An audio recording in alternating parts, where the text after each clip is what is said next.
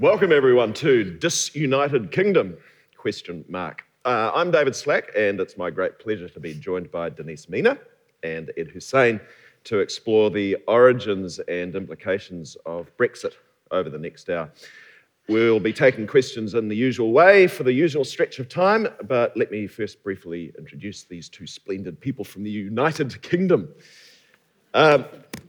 And I should note that sadly Irvin Welsh wasn't able to be here, so taking his place is Denise Mina. Denise left school early, worked in a number of dead-end jobs, all of them badly, before studying at night school to get into Glasgow University Law School. She went on to study for a PhD at Strathclyde, misusing her student grant to write her first novel, and has now published 12 of them. Her latest, The Long Drop, is the true crime story of Peter Manuel, a serial killer operating in the 1950s in Glasgow. Denise's visit is supported by Creative Scotland and the British Council, and we thank them very much for that. Ed Hussein spent 5 years between the ages of 16 and 21 immersed in radical Islam, and then rejected that life to become a critic and commentator and advisor to governments and political leaders on Islam. His latest book, The House of Islam, explores the intricacies of Islam, the inner psyche of the Muslim world. He said, "What I wanted to show was that Islam is a 1,500-year-old tradition, and that what this rich civilization has been reduced to in the West and in the press is only about immigration, extremism, and terrorism. That's not who we are." He has described himself as a reluctant Remainer. I think one of the most perceptive predictions I've read about Brexit was this: 75% of the next Bond film will be shots of him queuing at European passport control desks. Is there a shambles ahead? Let's see what we can make of it all. Britain is scheduled to depart at 11 p.m. UK time on Friday, 29th of March 2019. Denise, what do you think will happen? I think that we will depart and it will be a shambles. I think there will be a tremendous fall in Britain's international standing. I think there will not be an agreement in the cabinet before then. And I think we will be petitioning to rejoin the EU within 4 years. And it'll be a gigantic waste of money. It really does. It really does feel as though there is a kind of a hoping for the best, but doing really not nearly enough to make things hold together. Would you agree with that? Well, I think it's so interesting because I think with a lot of these things, what we're dealing with are different logical worlds. So we have, information on one side, information on the other side, and there's very little overlap. So a lot of the Brexit case was based on an optimism about a new future, an imagined future, what it would be like to have sovereignty. I come from a law background, so the idea of having legal sovereignty is anathema to me because we live in a globalized environment. You cannot have legal. New Zealand is a small country. You are subject to, if you had a bigger, more powerful neighbour, you might be subject to a lot of the things that go on there. So, I think it's informational. I think that's what's really interesting about it. And I think the same applies to America, to Trump supporters, to liberals, for want of a different word, which is that we're all dealing with different sets of information and there's very little overlap between them and they're all spun. But with Brexit, people are imagining a new future and they're assuming a consensus because the thing is there is a consent. I keep thinking about I keep thinking about the Arab Spring in Egypt, and I keep thinking there was an absolute consensus to get rid of Morsi.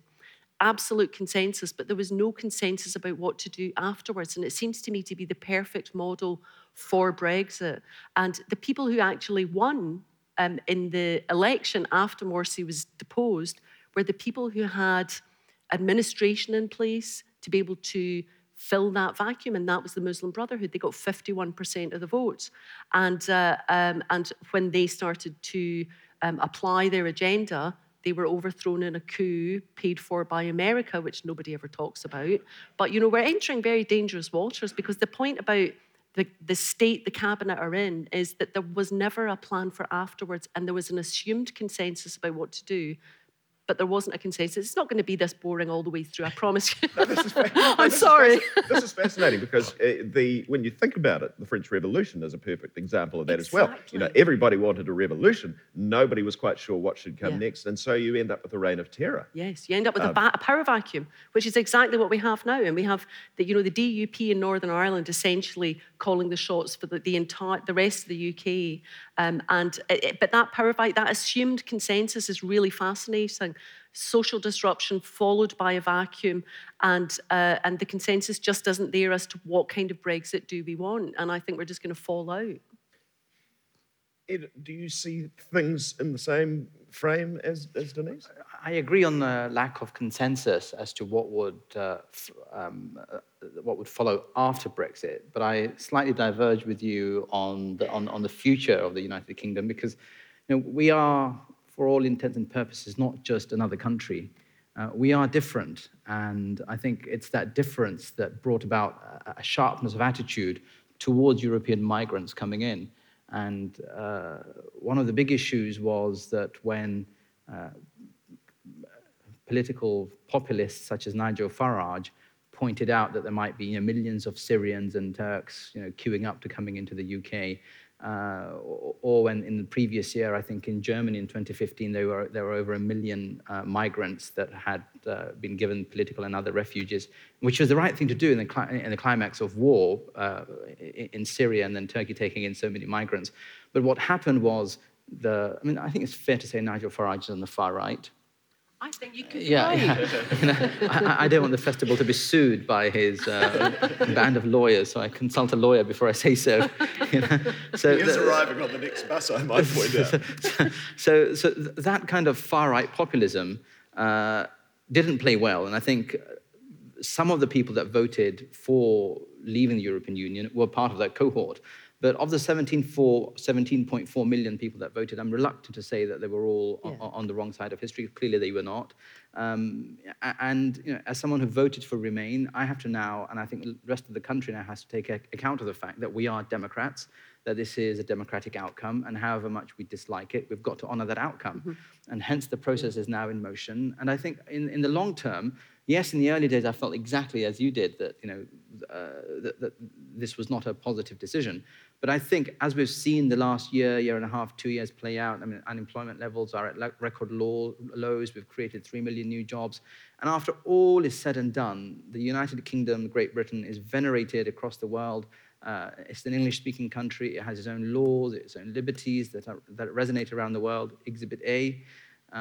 So I'm much more optimistic about the future. And we've seen, yes, Theresa May may not have been the best vocal leader for it, but she is a process-driven individual. Mm-hmm. And I think we've got the right person to do the process-related job. My concern is what happens after we do exit. And then it's a question of what kind of leadership the country sees. Are we looking at a Boris Johnson-type individual or a Jacob Rees-Mogg-type individual, or God forbid, someone else? So that's the real concern as to who comes into power. Will we have another referendum 4 years from now? The current trajectory indicates that possibly not, because even the Labour Party under Jeremy Corbyn has been reluctant to call for a second referendum or a rerun of the last referendum, unless, of course, there's a new Labour leadership and a newer generation that's controlled by the younger generation that feels deeply disgruntled that the people above 40 basically voted them out for a future in the European Union. And if that cohort comes to power in the Labour Party and then wishes to hold another referendum to re-enter, perhaps, but every indication now seems to be that, including the Labour Party, that we're broadly content with Brexiting and making the best of free trade deals and new relationships with other countries around the world. Is it nonetheless risky in the sense that no matter how well venerated the UK is and how much the EU might want to find some new relationship with the UK, there is also this jeopardy that the EU is conscious of, that anything that makes it tolerable for UK makes it far too easy for everybody else to find the exit door? Yes, so, but this is an interesting question, and you're absolutely right that there is this fear in exit polls, well, not exit poll, but polling data cited by Nigel Farage. So I don't know how accurate they are, but on the morning of Brexit, he was talking about the Greeks, the Danes, the Italians, and others wanting to perhaps leave the European Union. Now, if you look at the rhetoric out of France and Marie Le Pen, she's been very Eurosceptic in many senses. Now, I'm all for unions of nations, and one of the things I call for in my book is the Middle East embracing something like the European Union, because for all of its flaws and all of its bureaucratic heavy-handedness and the lack of transparency and democracy, the European Union has been a peace project. Mm-hmm. It's the first time in 70 years, in many thousands of years, that we've got peace on the European mainland, and that's laudable, and that's worth paying every price for.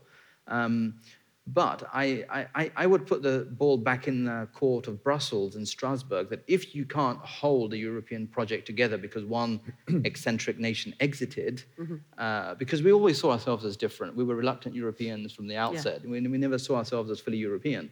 So if we've exited, and if perfidious, you might say. Yeah, but I mean, in many ways, we were America's agents. Yeah. We were Americans' advance in Europe. We were forced there. Edward Heath and others were forced to be there for the Americans because we wanted to be more influential on behalf of the Americans. In an interesting way, in a room full of businessmen or women, British people ordinarily find themselves closer to, say, the Canadians, the Americans, and others, rather than closer to the Europeans. So if the Europeans can't hold this important union together because the Brits have exited, there are much deeper problems for the Europeans in terms of what it means to be European today. And I think that's a much bigger issue, that Europe is unable to define itself today, and therefore when migrants arrive and newcomers arrive, in countries such as Germany now, we're seeing a backlash against third, fourth generation Germans because their ancestors came from Turkey, or second generation, those who've come from other countries. That's a much deeper issue, that if Europe cannot define what it is, who it is, and cannot embrace democracy and hold together 20-plus nations, we're in for much worse. How do you assess the performance of the EU, Denise? Sorry? How do you assess the performance of the EU? I think that there's a fundamental problem with the EU, which is that it is neoliberal. It is essentially neoliberal, and it is... and that is really problematic, and that is the essence of the problem. Like you're saying, there are good, cogent reasons, good, cogent arguments for leaving the EU, and for me, the most cogent is that we do not have control over our own labour laws. So really, there's no point in campaigning, petitioning, because you're essentially bound by EU legislation on labour laws. And that was an argument that I had a lot of sympathy with during the Brexit debate. But I think actually, more likely, I think Five Star in Italy I think they're going to leave the EU, and I think really they're going to kick the door on the way out because they have a flood of migrants coming in. There are so many parallels between the waves of migrants coming from Spain during the Spanish Civil War into France, waves of Jewish migrants coming into France from pogroms in the East, and the situation was almost exactly the same. The difference was the population was much, much poorer. And I think we need to look to parallels there for a model of how not to deal with it. Now, exactly the same thing happened. The right rose, fascists rose, newspapers were established, and their essential agenda was, the Spanish are all thieves. It was like 250,000 Spanish refugees came from Spain into southern France at the time. The government were expelling people. Of course, the great irony of Brexit is that we do need migrants coming to Britain, particularly in care work. And where they are going, because they can't come from Europe now, they're going to be coming from Africa. I mean, that is absolutely fascinating. I'm actually quite excited about this. One of the few things that makes me positive about Brexit is there are going to be a huge wave because we are an aging population. We need people to come in and do care work. These people are going to be here for a long time. They're going to be people who have, colonial links with Britain. They're going to be members of the Commonwealth. That's fascinating, what that's going to do to the population. And this is also part of the problem, I'm afraid, because people like my friend Dan Hannan, who advocated as a member of the European Parliament, who advocated for the Commonwealth to have more access to the United Kingdom and to provide that labour shortage. In their minds, it all sounds great. But to the little old lady in Sedgefield that had a problem with a white Christian Polish nurse, isn't it going to take well to a black Nigerian Muslim woman coming in? So we've got these racial undertones that we don't want to address. But so I wonder don't what that think does. We should pander to that. I think we're just going to have to deal with that. And I really do think racism is intractable. It is, I think if people have a good reason to stop being racist, that is what, if it suits them to stop being racist, that's when they really address their racism. When they have friends, when they have contact. In fact, the people who are most anti-migrant in Britain are people who have no contact with migrants. That's classic. People see, even small things like, a lot of British high streets are full of Polish shops. And the reason they are full of Polish shops is because Polish people are recent migrants and do not have cars to get to out-of-town supermarkets. So they take over all these boarded-up shops and they open shops. If that is even explained, people don't understand that. They just look at the visual of it. People need a reason to be sympathetic. And I think those really intimate relationships where, migrants are coming in and fulfilling really important roles, I think that could be the real challenge to it. And where does the media fit in this? Because on the one hand, as you say, people who have actual connection and engagement have an entirely different experience. But I'm wondering, I have two questions. One is directly relating to that, which is, are media fostering people's idea of what these othered people coming into the country are? And in the longer sweep, 10, 20, 30 years, I'm thinking particularly of the Murdoch press, have newspapers been giving people an impression that is misleading? And if so, how deleterious has that been, do you think? Hugely. Boris Johnson was the European correspondent for The Telegraph, was it? And consistently put stories in was it The Times? I can't remember, but he was it The Telegraph? And consistently put out stories about EU regulations that were nonsense, that were lies. So he has been campaigning, and I don't honestly think he has the integrity to be anti-EU. I think he's just a chancer. And I will fight him for your entertainment if needs be. I don't like that man. And so this, he has made this. I would fight him. I would, and I think I would win actually. But because I'm wee, but I'm angry. But so he's been planting anti-EU stories, and this is almost his project. The whole Brexit issue. Why is it Brexit? Why is it not something else? Why is it, leaving the European Union? It is almost a hobby horse, and it has become something to make people angry about. And I really wonder if, 20 years of fairly stable government, of gradual social progress, of gradual social integration, if this is a backlash to all of that, and people were just looking for something to be people were looking for some sort of social rupture to make them feel alive. I just don't believe that. I don't think there was, because, we had 2 referendums in a row about EU membership. And it's pretty decisive. People are very much in favour of it. My generation have grown up in the EU. We are EU citizens, whether we're Brexit or Remain, we are EU. And things like the passport issue, we are so used to being able to swan in and out of countries. More people have emigrated to Europe than have come into Britain. Those people are not going to get their pensions. Their pensions are not going to work. They're not going to be able to get visas to come back. People are not thinking. It's a ludicrous decision. And your point was well made earlier about the free movement of people and refugees, and that this is a continuing sweep of history. America essentially was populated by people, Europe's teeming masses going somewhere else. And I wonder if is our problem in the 20th century that as welfare states have been created, that free movement has been impeded simply because states can't contemplate providing free but we can, because rich people move around all the time. And rich people basically, being a citizen of a particular territorial country does not apply to them. So we do tolerate the idea of people moving around, and we're kind of like, he's got his own jet, isn't that brilliant? Is it brilliant? All his money's in the Cayman Islands, doesn't pay any tax. Somebody actually tweeted a picture of an advert in a BA magazine, an in-flight magazine, and it was, you could buy citizenship in the Cayman Islands if you had enough money. So we're not bothered about movement of people, certain types of people. Right. It's, rich people. We're not bothered about them. We're not bothered about them paying tax. We're losing more in the people who are not paying tax than anyone claiming benefit or misusing the health service. So what's that about? Yeah. That's it. The world which we occupy, which is kind of cosmopolitan, to some degrees elite, we're comfortable in David Goodhart's language in being anywhere. We're internationalists. We have reservations about what the nation state means, and sovereignty. You alluded to that earlier as a difficult concept for you as a lawyer. I mean, I get that on an intellectual level. For us, you're all readers. You're engaged in the space of ideas, so you're part of that elite, whether you like it or not. I'm afraid the fact that you're here. So now, but out there's another country. And I went out to that country. I mean, when I lived in New York, we used to say, people in New York never leave New York because they'd have to go and live in America.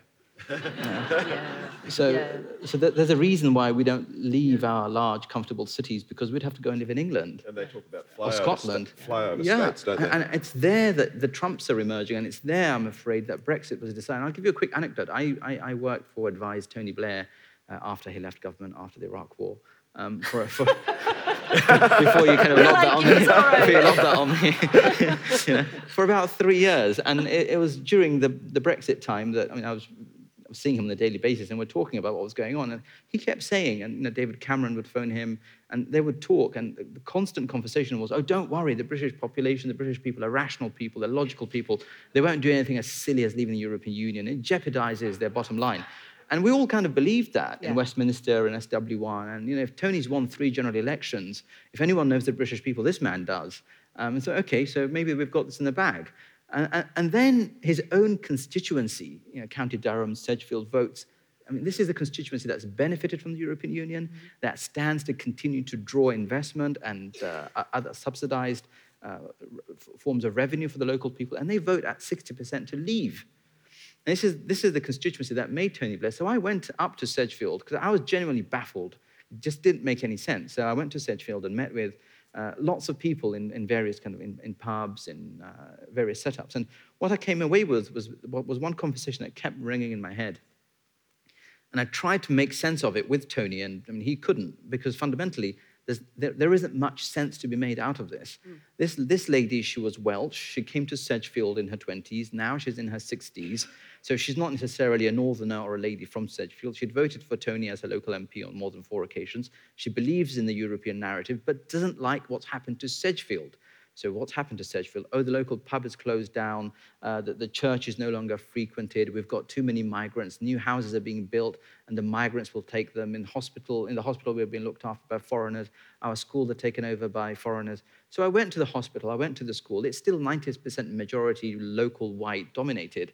But there is this imagination which points to your point about the media. There's a kind of speculation on television, in the Daily Mail and whatnot, that the country's been taken over by foreigners. So on the one hand, we try to make sense of it, and we can't, because my point is that there's something very visceral, something very emotional at place, especially up north, away from our cosmopolitan kind of multi-ethnic, multicultural restaurants and cuisines which we all enjoy.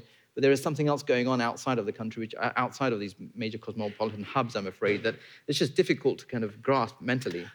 Can you bring it to insecurity? Is that the nub of it? I think it's grievance. Yes. I think it's a culture of grievance. What are we annoyed about? We're annoyed about straight bananas. We're annoyed because that was one of the things that was one of Boris Johnson's big stories, was about the EU would not let you sell crooked bananas. Crooked bananas, yeah.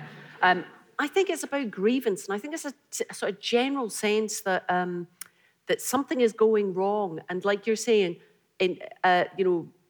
Alex Salmond's constituency voted Brexit because of fisheries. Newcastle voted Brexit. It's not all about migrants. It's so many different small grievances, and a kind of whispering campaign of, we can make this massive change and address this issue. There's no causal relationship between them. Actually, leaving the EU is going to be worse for the fisheries. And actually, I think it might be worse for controlling migration. I think it might be a very, very bad season if you're a committed racist, if that's your thing. Do you know what I mean? But also, I think we shouldn't, other people who voted Brexit, we shouldn't talk about them as if they are, idiots, because they're not. They have good, cogent arguments, and we should listen to them. And I think, as I say, having control over labour laws, that's important. One thing I heard a lot was about London housing market. And I don't think that's really been, lots of people had to move out of London because they can't afford to live there anymore, because the houses are being bought as investments by overseas owners who don't really live there. I think that's really interesting. But I think it is a big, baggy bundle of grievances that have all been attached to the EU, because that is a major change people can make. And you know, I don't think it's one Could you thing. maybe argue that this is the presentation of the bill for Thatcherism and free market and 30 years of neoliberalism, but actually someone else is being presented with the bill? I think that's exactly right. Yeah, I do. Yeah, I do. And I think, you know, the fact that people in employment have very few rights. I mean, compared to America, obviously we have a lot of rights, but you know, very few rights. There, you know, people have stopped joining unions because they just feel there's no point. People don't know how to make themselves heard. And I think for a lot of people, this was a way of making themselves heard. And I think also there was a lot of misreporting about the polls. So the last poll I heard before I fell asleep was 38% for, and I slept like a baby that night. And so obviously very, very wrong. So I think there was a feeling that this would never happen, this couldn't happen. But I think there are a lot of different grievances, and we should look at those individual grievances. Some of them are absolutely right. And some of them are just, you know, people of a certain age. And these are not poor people. This is the same myth that you have with Trump. It's middle-class homeowners that are voting for these things. It's not poor people. It's not disaffected iron workers. It's not miners. It's, as a very general rule, it's white people with a bit of money, pensions coming up. And is that right? No, tell me, maybe that's not right. This is really interesting because in Brick Lane, if you know London, the East End, you know, Jewish migrants, before them Huguenots from France, and now dominated primarily by people from Eastern Europe, Poland, and lots of people from Bangladesh or Bengalis. Two things really struck me, because I have family there and I go there from time to time. One was seeing that my parents' generation, who had started to buy homes, thanks to Margaret Thatcher, and now in a position to rent those homes out, were saying among themselves that no Polish people. So migrants have come on and brought homes, and now they don't want another generation of migrants because, you know, too many Polish people live in one bedroom together. And I found that abhorrent, that you could basically burn the bridge behind you. It gets worse. During Brexit, I was reliably told by people who had set up something called Bengalis for Britain that were voting against Italian Bengalis coming into the local area. Italian Bengalis coming into the local area and taking their jobs at Sainsbury's and Asda. So I'm afraid there is this whole niche bigotry. No, but it exists. There is this migrant complex that once you've integrated and done well, and you don't want anyone else coming, you know, FOB, fresh off the boat. So there is this. I mean, yes, it's the middle class homeowners, but you know, don't forget there was an entire.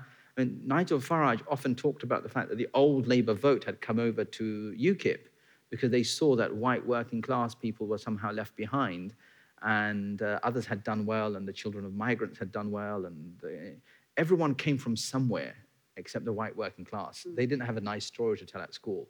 Can we talk about UKIP for a moment, having mentioned Farage? Is there anything about that that's different from what we've just been speaking about, or is that a symptom of those things? Do you think? In other words, I think what I'm particularly wondering is I sense always a great deal of cynicism in Nigel Farage and in UKIP as well, perhaps. Am I reading that correctly, or how do you see that phenomenon emerging? What drove it? Well, I think, like in a lot of places, people are very tired of the two-party system, and particularly when there's a period of consensus politics, people get very, very tired of it. And I think UKIP, I think it was just a party for racists, and it is in massive decline now. That's what's really interesting about it, is it really is a burst flush. But I think there is a real place for third and fourth parties. I mean, I think traditional politics is not very exciting. I mean, it really is more of the same. It's the same with the SNP in Scotland. It is like people just want something different, and they want to be excited about politics. And, well, we'll try our best, but basically it's the same mince and potatoes you had yesterday. That's not very exciting. And I think a lot of people, got were drawn into UKIP. A lot of them were from the Tories, which is why we had the referendum in the first place. Some of them were from Labour because they wanted a more left-wing party. They wanted a more radical party. I think it is about a taste for... Because they didn't have a manifesto for a long time. Their manifesto was Brexit. That was it. Yeah. So, what is the point in joining UKIP now, other than it was a protest vote, I think. Yes. Do you think that? You know more about it than I do. I agree entirely with everything you've said. But there was something about Nigel Farage, the man, more than UKIP, the party. People connected with Nigel Farage. He would smoke out in public in a way that other politicians had stopped smoking because it wasn't politically correct thing to do. So he would be out there, having a fag, and people liked that. He would wear tweed jackets, and there was a part of the country that resonated with that. He'd always be seen having a pint in a way that you wouldn't see David Cameron or Tony Blair be seen on a regular basis down the pub having a pint. And he spoke in a way, he awoke something inside the British people against the Germans. He brought back something against the French, despite having a name like Farage and being married to a European lady. So he really got under people's skin and being in. And by the way, he stood for becoming a member of the House of Commons on 7 occasions, and he failed. Yeah. But he's successful in the European Parliament because he's constantly hammering the Germans, the French, and people liked that. There was something very English that in the psyche of kind of, we alone stood against the rest of Europe in the darkest hour. He sipped into some of that. And I think all of that came together, and sadly, I'm not blaming Angela Merkel, nor am I blaming the Syrians, but what happened that year, I think it was 2006 or 2005, 1 million migrants coming in. And rightly so, and all the other countries should have taken the burden too, by the way. Refugees. Okay, refugees, newcomers, newcomers into Europe.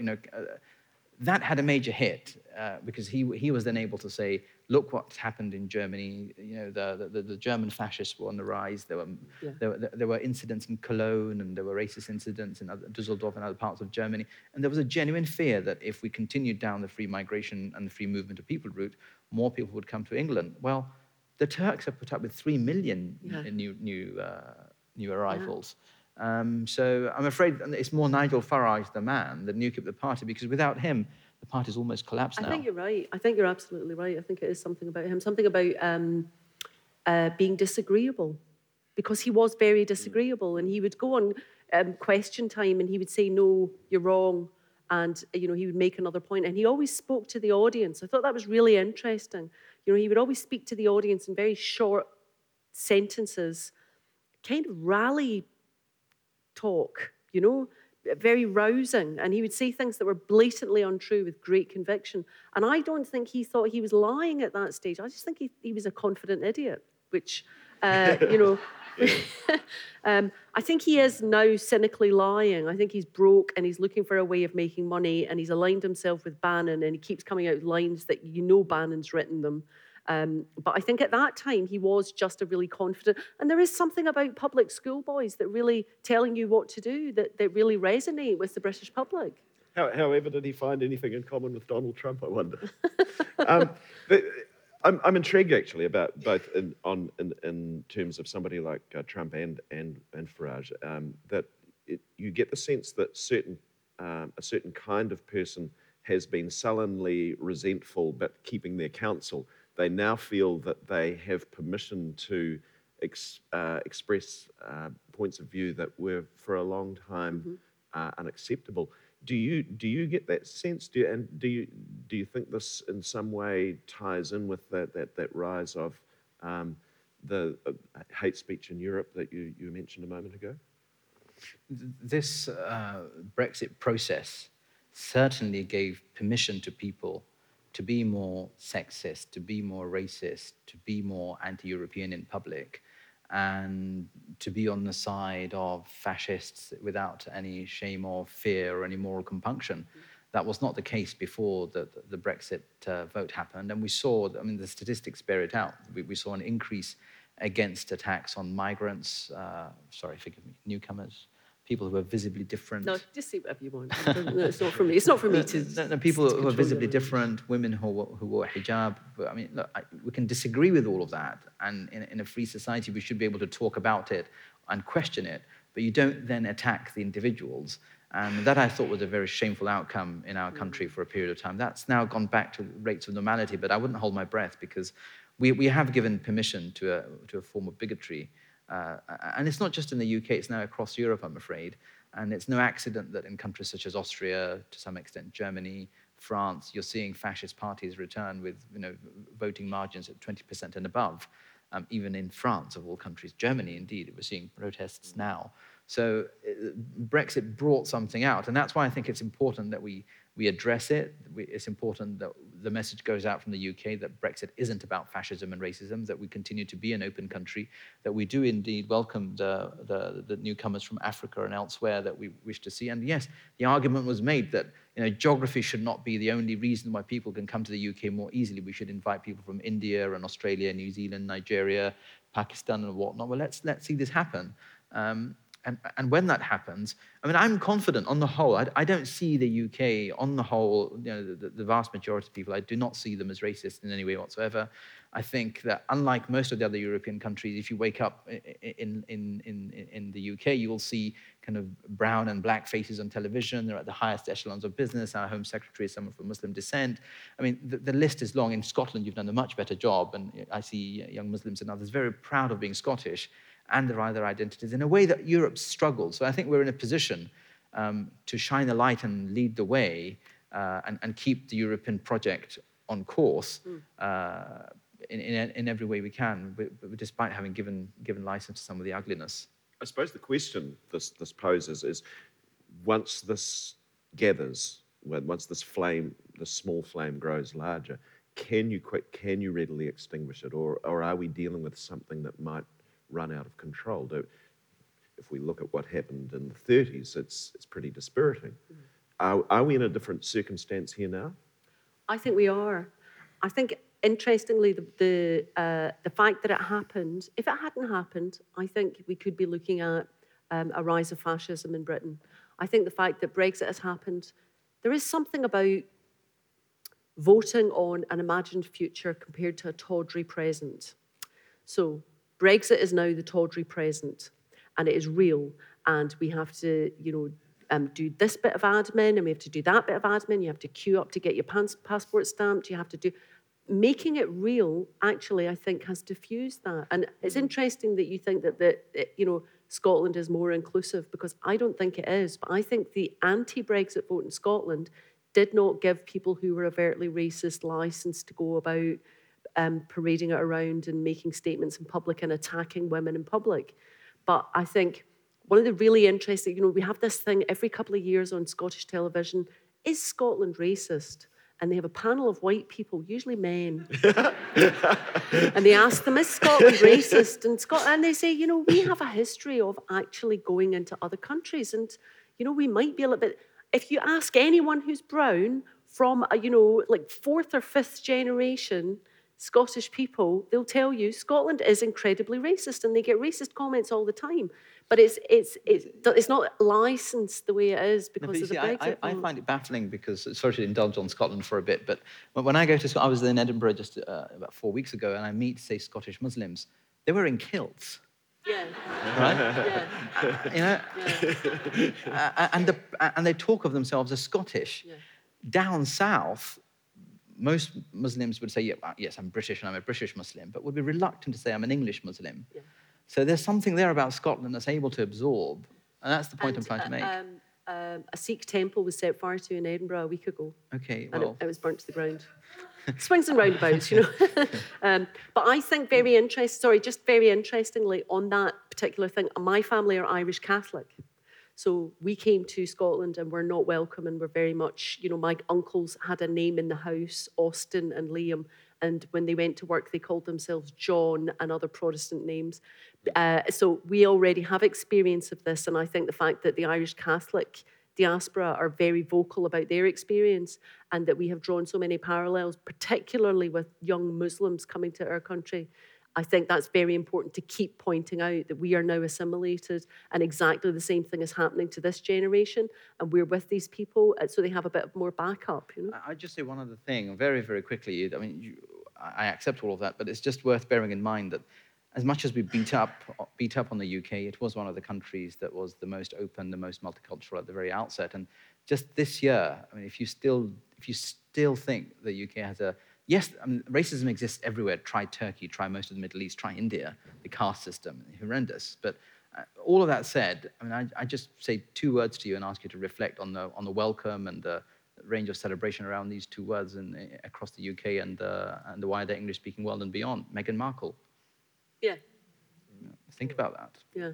Impossible 10 years ago, 15 years ago, but now celebrated and widely accepted. So there's And something it at is really play. significant. I'm not a royalist, but it is really significant. It is very significant that she's there. And, you know, you could feel the press building her up. And I thought, oh, they're going to kill her. You know, they're going to crucify her because they were talking about what she was so great and she was so kind and she had no past and all this kind of thing. And then, you know, they stopped doing that. That's amazing. That is amazing. But That is also, amazing. but also, I mean, the mayor of London, the elected mayor of London is a Muslim brown guy. Yeah.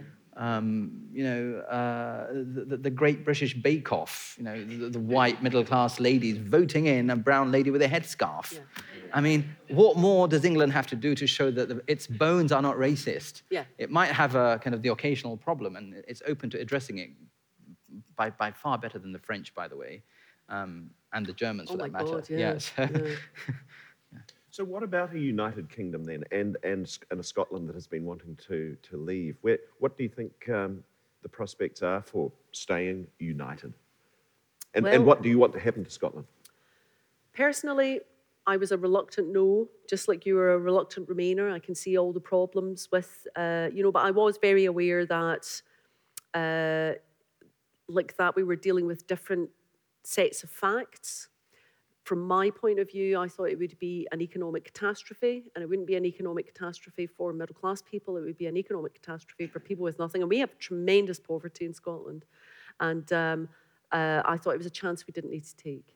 The Brexit vote happened, and it's so interesting. You know, there was a lot of people in Scotland who wanted to remain within the UK, but also wanted the rest of Britain to vote for Brexit very much, because they thought that would lead to a second independence referendum. It's just such a it's very tense. Convoluted. Yes, in fact, one particular guy who's like a very well-known comedian was, you know, campaigning, and he actually tweeted yes, because he just couldn't, you know, he's so happy because they thought that was going to lead to. So I don't know what's going to happen, but I think that we're dealing with different sets of facts now. After the Brexit, during the Indie Ref, you were not allowed to say we will not be allowed in Europe. If you said that, you just got abuse. You know, there are separatist movements in Belgium, in, you know, Spain, that the members of the European Union would have to veto our membership because they cannot allow an independent country to join the EU. After the Brexit vote, Spain issued a statement saying that they would no longer veto our membership. Now, that is the first time that was really reported in the Scottish press. I find that fascinating.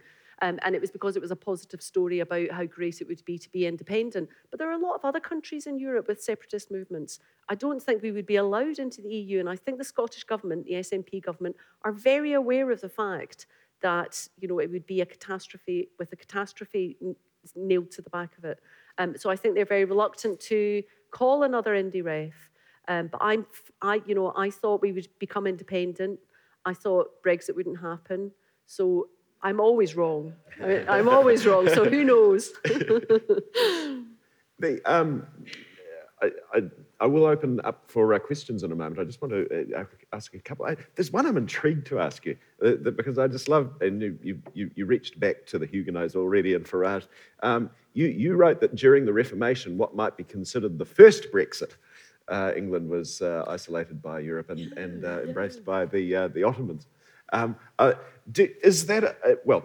I'm interested in hearing you expand upon that and whether in fact a Brexit is a thing that happens again and again in history. But also, is there some sort of proposition here for the UK to just do something entirely different, find common cause with other nations and other blocs? Is that realistic? Yeah, we're an island nation. We've always been a bit of an outcast, an eccentric kind of.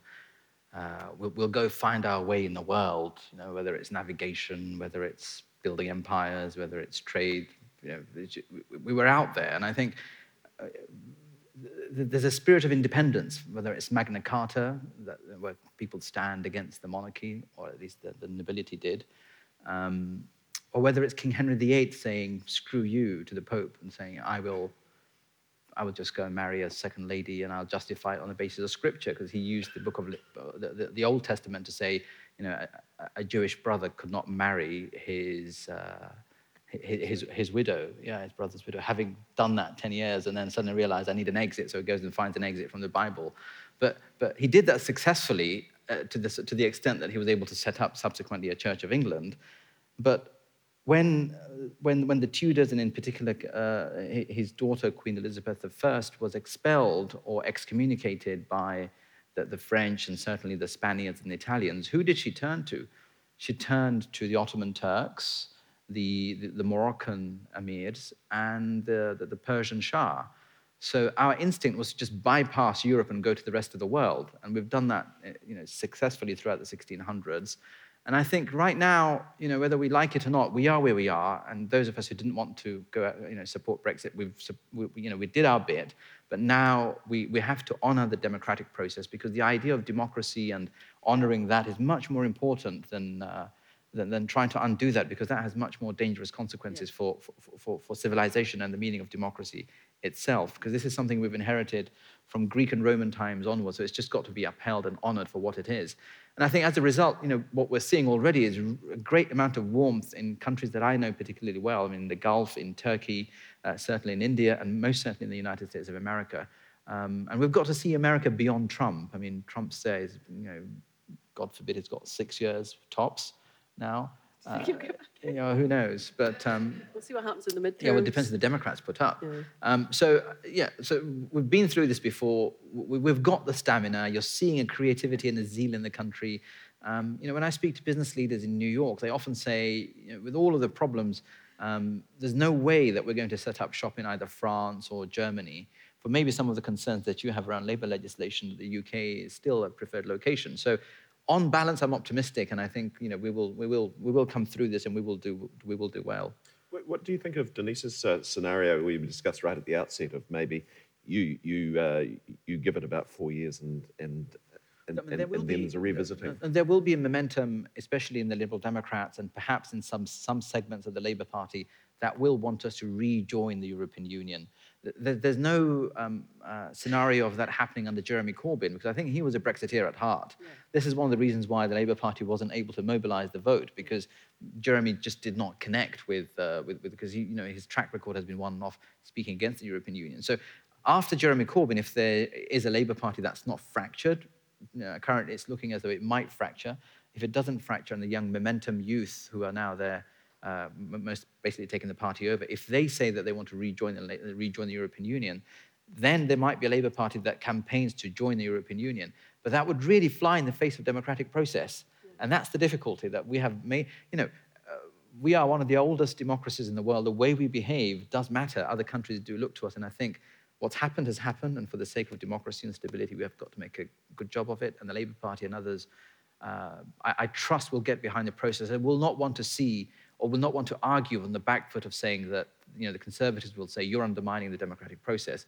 It's a bad place to be for the British Labour Party to say, actually, yes, we are. So at the same time, there were 2 referendum votes on the EU in the 70s. So that there is history of another generation coming, and it is generational. We have to, it really is generational. But I think you're absolutely right. It's really important that it's not what I want, but it's what we decided, and that's the nature of collective decision-making. I think referenda are so problematic. One of the problems with both this Indie Ref and Brexit was everyone was answering a different question. Mm.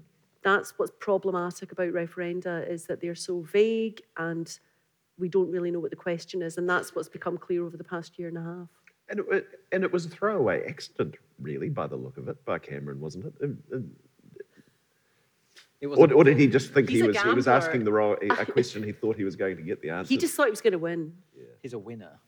Oh, right, okay. That's his approach, that I'm a winner, Right. you know, because it's the Etonian confidence that you get. I Yes. can't lose. You know, I went to Eton. Of course I would become prime minister. Of course I'm going to win the referendum. Yeah. And if Tony Blair tells me, I mean, you know, I can't possibly be wrong. There was that fundamental confidence there.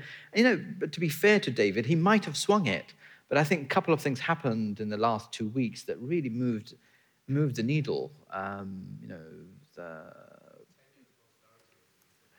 Sorry? Yeah. Yeah, there was that. Yeah. But there was also the kind of 350 million, whatever it is they were kind of saying that they would give to the NHS. On the bus. On the bus, No. yeah. At the same time, there were other things like the murder of Joe Cox Yeah. by a member of the English Yeah. Defence. That should have swung it. But it didn't. And yeah. that was the real heartbreaker, was it didn't. People didn't really care that a sitting MP was murdered by a right-wing fascist. People didn't really care. And you still have to remind people that that happened. And it happened in that time frame. Was it a week before the vote? It was a week before the vote, and it didn't swing it. That should have swung it. They should have called the referendum off at that point. And, you know, had it another time. Or not. Yeah. We have about 10 minutes for questions. If you would like to ask, we have many questions. The roving mic will come to you. Or denunciation, Let's see, maybe. how shall we? So let's start from over here. Mike's coming to you. I just question your insistence that this was a democratic decision, because I don't believe the people knew what they were voting for. Okay, you can question what is democracy, but if they had been told before the vote what it would entail, I think it would have gone the other way. So I just question this. The people voted, we have to stick to it. I think if there was another referendum, people would vote against it.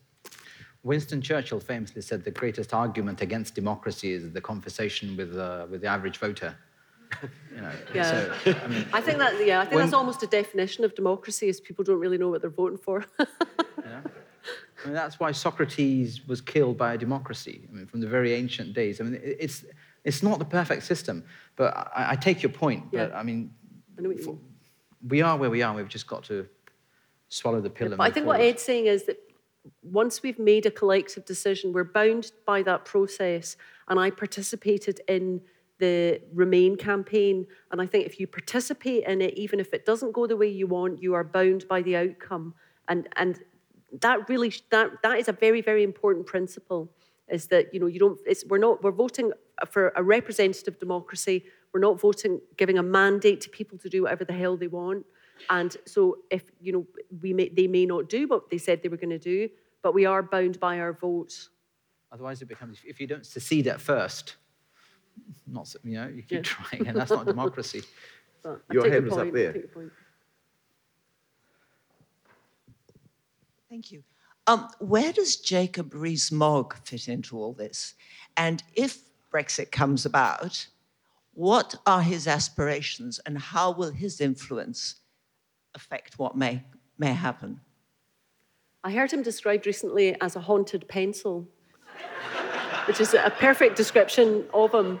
But he's a very minor character. He's a very minor person in the Conservative Party, isn't he? Not anymore. Really? Not anymore. Right. I think you'll find him up there in the top 3 possibilities of replacing Theresa May. At some point, he will be taken into the cabinet if Theresa May lasts for another 3 or 4 years. I mean, he's popularly referred to as the minister for the 19th century. You know, it's just his demeanour. I mean, he's very proudly Etonian, but he's Catholic, so he's an outsider to some extent in the establishment. Right? I mean, that's the way it Well, works. yeah, but toff Catholics are different than actual Catholics, aren't they? So yeah, toff's is the correct word. Yeah. I mean, to be fair to Jacob Rees-Mogg, he's brought back a degree of civility in Yes, he public has. engagement. Yeah. He will go out, and he doesn't believe in the safe space notion that he will engage in debate. He will go out there and he will campaign. And to be fair to him, that I mean, if you can put a stronger argument, he will concede ground. There's a degree of mannerism there that I think has won over lots of people. But all that said, he's very hard line on Brexit, and he's almost non-compromising in the sense that he wants to make Theresa May's job very difficult and therefore bring down the government. So I think beneath the veneer of this very affable 19th century gentleman, top hat included, there is a very kind of subversive operator there. Yeah. Up here. You talk about democracy, but the UK political system is completely dysfunctional. The Democratic Union Party, each MP, 10 of them, they got 2.5 million votes. So there's 250,000 votes for a DUP MP. The Green Party got 3 million votes and got 1 MP. The whole first past the post system of democracy in the UK has led to a system of ingratiating and party whips where people get safe seats. The question is, I don't believe it's I'm questioning your stance. You're saying it's democracy. It's a dysfunctional democracy. The UK is just blasted with right-wing press. The Telegraph, the Daily Mail. Give me an example of a perfect democracy. Proportional representation. See, that's an agenda-driven question. Okay, Where so you want that's the a Liberal different Democrats question. and others. Now, Belgium recently has gone 100 days without government because they have proportional representation and they could not decide on a government. And so the point about first past the post, this is a small law lecture. The point about first past the post, the point about guilty or innocent and the adversarial system in courts is it gives you a clean answer. And it's not the best answer, it's not even always the right answer, but it's clean and it's functional. And that's it's not just, no, I think you're right, but I think proportional representation, you can end up with Israel where, you know, a rabbi in Brooklyn is deciding who runs the country because they have control over a tiny group of people. I mean, I think both systems are really, really problematic. But I think you're right, because I think the DUP, the position of the DUP has highlighted how ludicrously small groups of people can completely swing the government. And I think Northern Ireland is going to break Brexit. I really do, because no one talks about it. No one cares about it. William Rees-Mogg said, you know, we're just going to have border controls and armed guards, just like during the Troubles. No one cares about it. People are going to start dying, and I think that's what's going to break Brexit, and I think that's going to lead to, you know, I take your point, but I think all systems are problematic.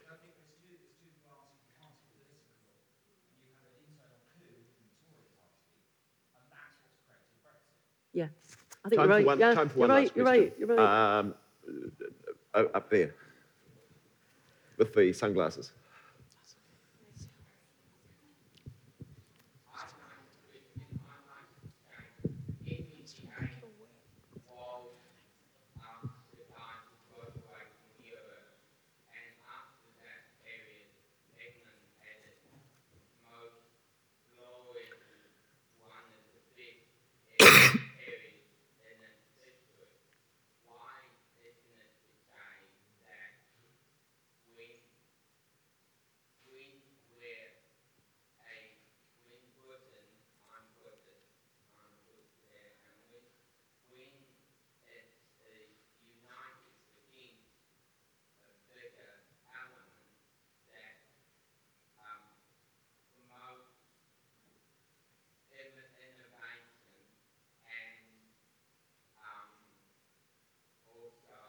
We're racing the clock, sorry. We've got the mic down here. Are you saying the Reformation was the start of a glorious period in Britain's history? Because I live in Glasgow, and the Reformation is still going on in Glasgow, and it's not glorious. But I think what you're talking about is a long... I'm sorry, people can't really hear what you're saying. Yeah, you don't thanks have very the much. mic. Thank you. Thank Maybe you. we could talk Just after. wondering if the panelists agree that one of the destructive aspects of Brexit for Britain has been the fact that it's really diverted the politics and attention away from some really critical issues around health, education, homelessness, and so on. Sorry, Ed, You're absolutely right. Brexit has been a massive distraction and destruction. we often wake up in the morning and it's Brexit again. We've got Brexit fatigue. Can we just get over this thing, be done with it, and what's next? Almost every day, every newspaper, and there's very little bandwidth now for much else. So you're absolutely right. It's part of the great distraction for government. And the best of our civil servants are being put into this Brexit department. Now civil servants who want a new career or a new move can't go into, say, the Foreign Office or the Ministry of Health or agriculture or defense. It's all aggregated around the center. So as a nation, we've become much more insular.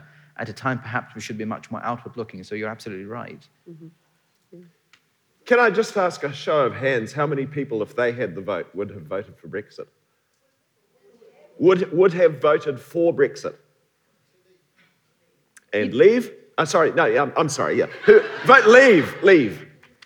Okay, and remain?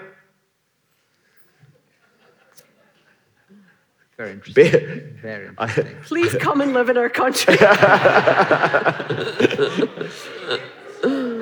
It's been wonderful. It's been wonderful speaking with you both, Ed and Denise. Ed will be available for signing books at the signing table in the foyer after this. Denise has another workshop to go, but she will be signing after her session tomorrow morning, which ends at 11, I think. And I want to thank them both very much for giving us their time. You are wonderful, and it's been wonderful. Thank you very much, David. Thank you. That was brilliant. Thank you.